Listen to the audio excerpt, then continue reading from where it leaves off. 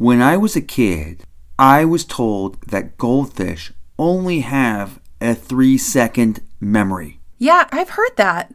I searched the internet and quickly found that a goldfish's memory is much longer than 3 seconds. Oh, really? That myth has been completely debunked by evidence plenty of times.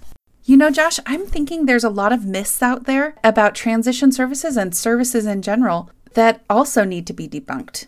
This is Josh. And this is Mandy, and you're listening to the Oregon Transition Podcast. Brought to you by the TTAN, the Transition Technical Assistance Network, and professionals across the state. From rural to urban, from your living room to your classroom to your community to your employer, we are here to do a deep dive into the transition services in Oregon. Oregon, this is your story. Welcome to the Oregon Transition Podcast, Season 4. Today we're going to talk about transition myths. These myths are not always easily debunked by a quick internet search, so we talk to subject matter experts to find out what's real and what's not. And for the first time ever, we're going to be introducing the voice of Pod that's going to help us reinforce what these myths are. So, voice of Pod, let's hear the first myth. Myth: they are not ready to work. Hey Pod people, this is Lon Thornburg. We are going to bust this myth. I have Teresa Knowles that I sat down with and had a little visit with, and we talked about this, and she had some great insight. She's a regional employment specialist with Oregon Developmental Disability Services.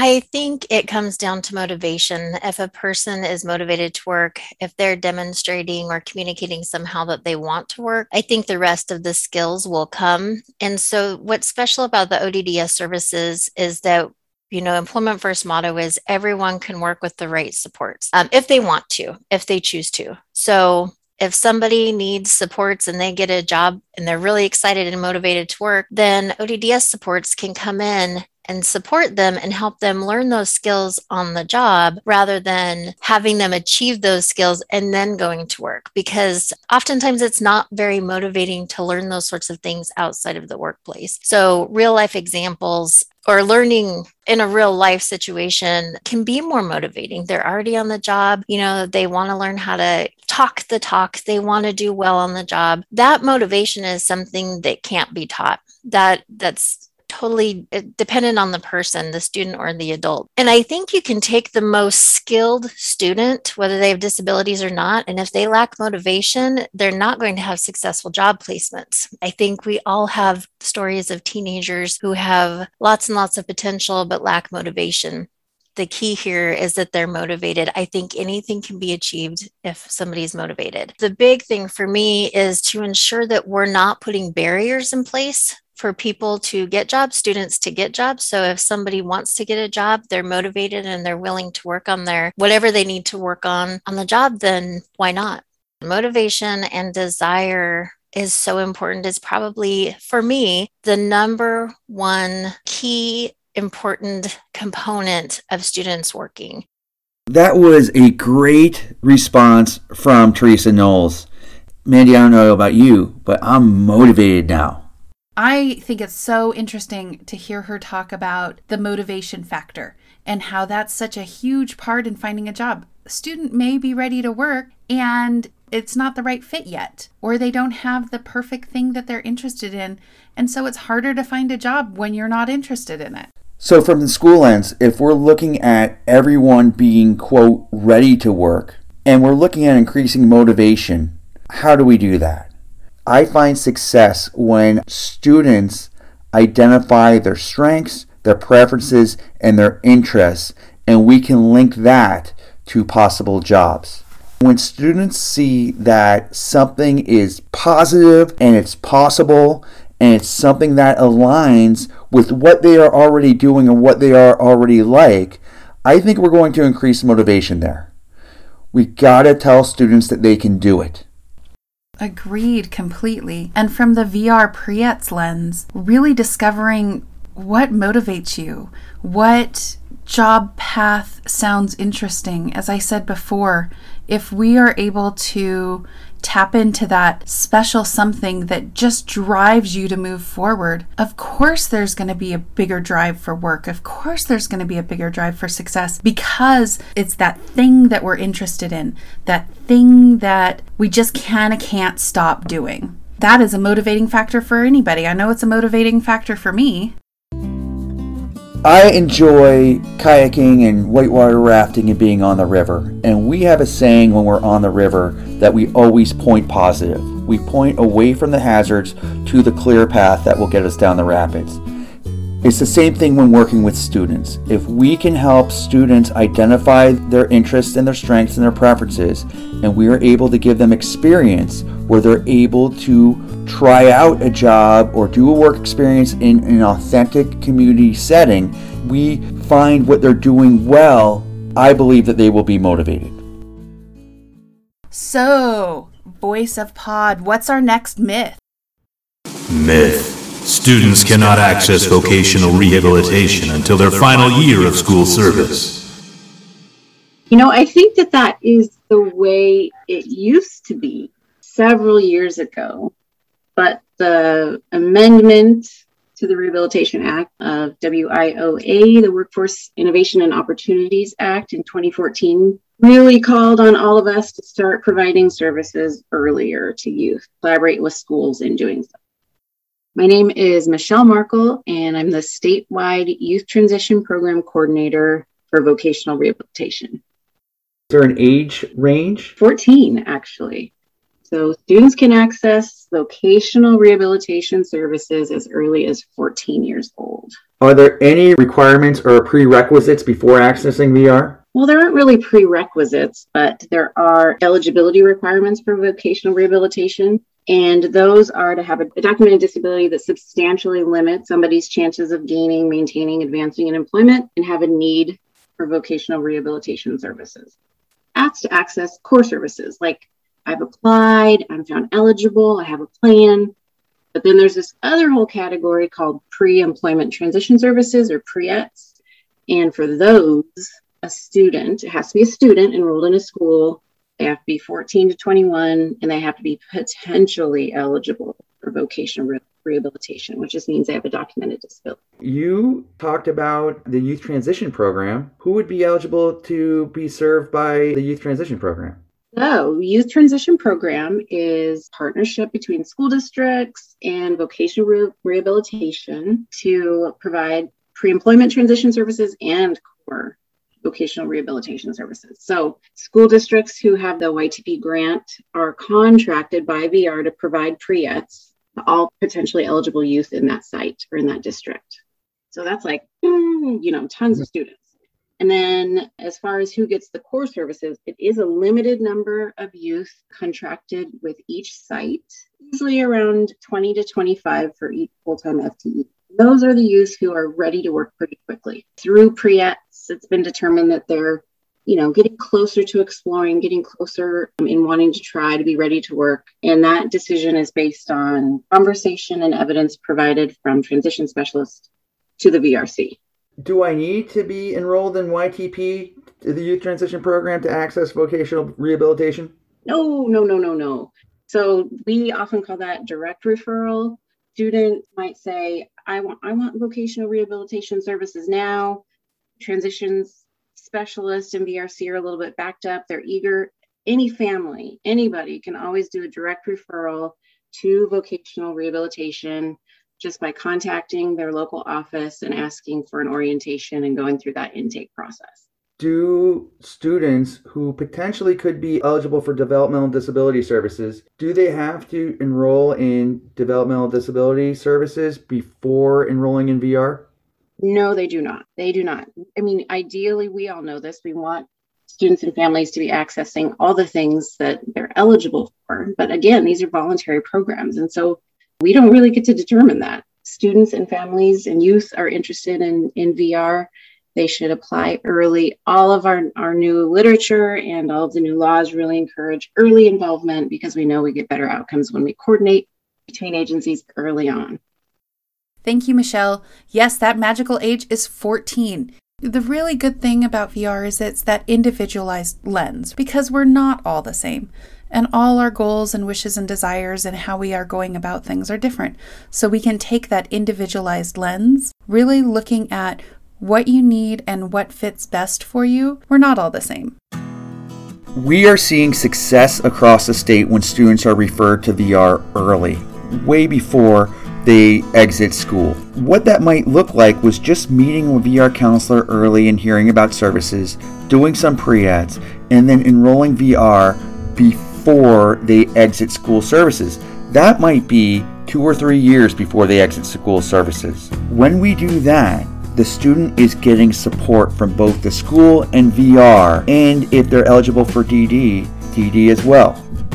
Really having that team approach, because when we have a full support team moving past that school mark into that job market, we have everybody on our side. Individuals do not have to enroll in developmental disability services to receive services from VR. Enrolling in developmental disability services or vocational rehabilitation is voluntary. Of course, we want everyone to have as much support as possible, but we can't mandate.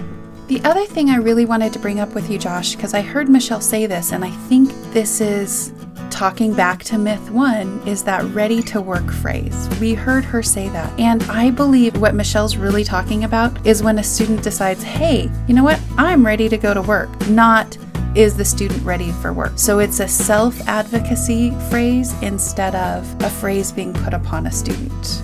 And how do we help students feel that they are ready? I think that goes back to the motivation issue that Teresa Knowles spoke about. Voice of Pod, what's our next myth? This is Jody Johnson. Joining me today is Ryan Farrow, Supported Employment Program Manager with CBRE at Nike World Headquarters. I'm seeking support from community members such as yourself to bust this myth. Myth. Employers are doing society a charitable act by hiring someone who experiences a disability. Really disagree with that as a concept. It is definitely a myth. As a business, if we were to hire people out of the goodness of our hearts, in my experience as a job developer and coach in the past, those are the jobs that don't last because they're not based on a business need. We talked earlier about, the win-win that comes when you have a job seeker with the skills and the qualifications and the supports in place to be successful that are paired then with a business need that they can help that business with. When that happens, that's what helps people to not only find maybe a career path or at least a job that is satisfying to what they want to do. It aligns with what their preferences are and their skills and abilities. And then the employer benefits as they do with any employee, because really employers are not doing society a charitable act by hiring people in general. And so that is no different than someone because they experience a disability. Another thing too is that there was a report, actually, it's called Getting to Equal by Accenture.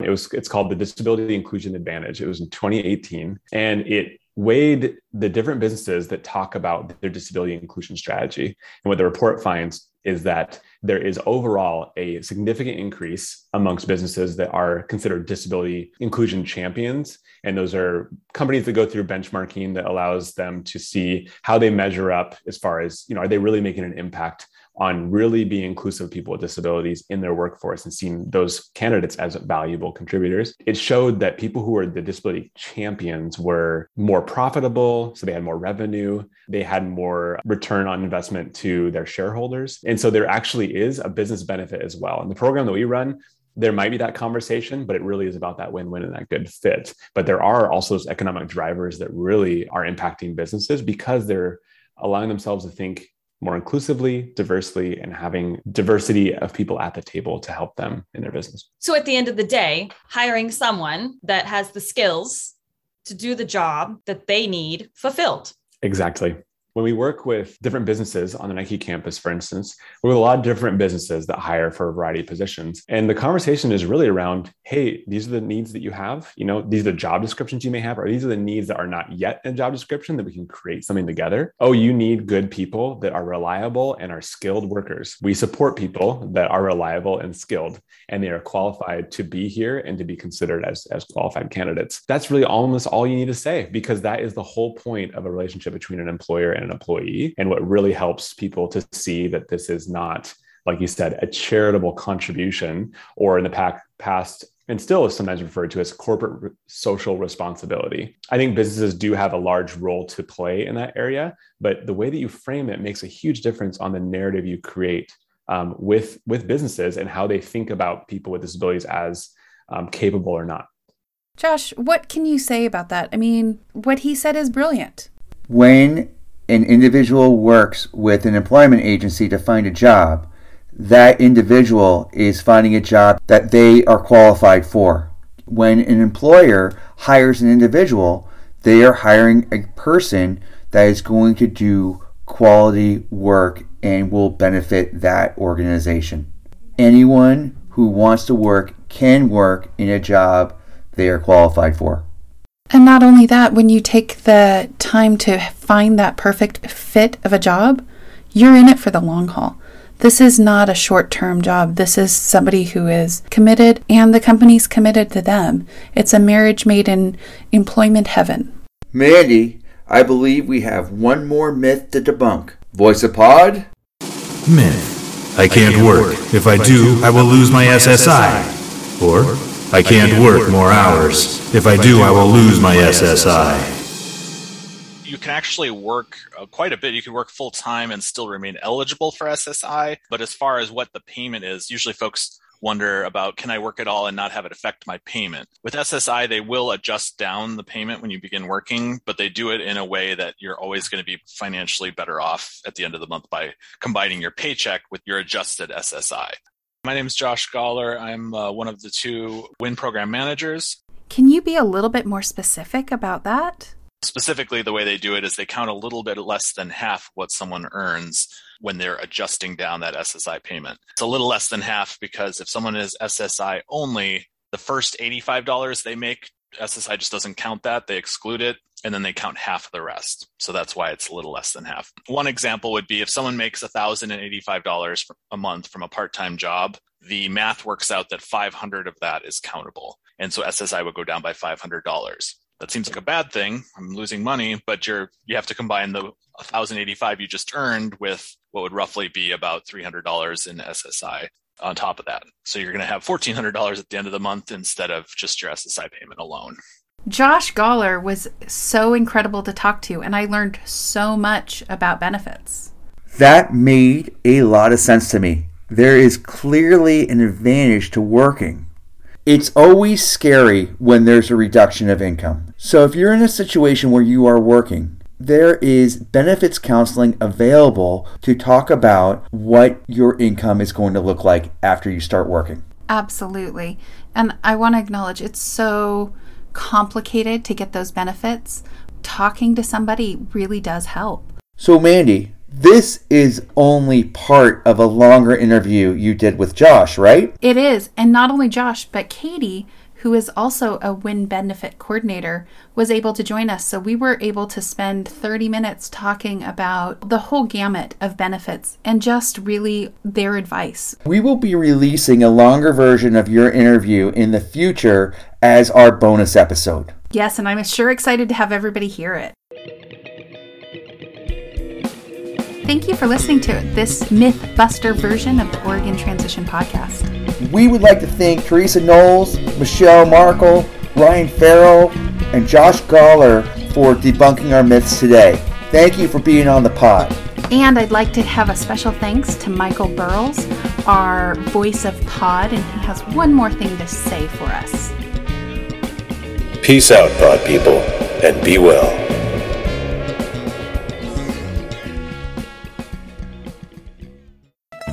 The Oregon Transition Podcast is brought to you by the TTAN, the Transition Technical Assistance Network, with support from Vocational Rehabilitation and Oregon Department of Education. All views and opinions expressed in this podcast belong to the individuals, not necessarily the supporting agencies. The Oregon Transition Podcast is produced by Mandy Younger, Josh Barber, Jody Johnson, and the Podfather, Lon Thornburg. Additional interviews are provided by members of the TTAN. Our theme music is composed by former transition student Boone Richter out of Brownsville, Oregon. Additional music provided by Lon Thornburg. For questions, comments, or episode ideas, please email us at OregonTransitionPodcast@gmail.com. And for the latest OTP news, connect with us on Facebook, Instagram, or Twitter. So Mandy, let's think of some other common myths. There's one right here that says lightning never strikes in the same place twice. That myth is wrong. Lightning strikes. I know, side note, I've been in 5 buildings that have either had a lightning strike right by them or on the building. I'm surprised you don't have superpowers right now from that.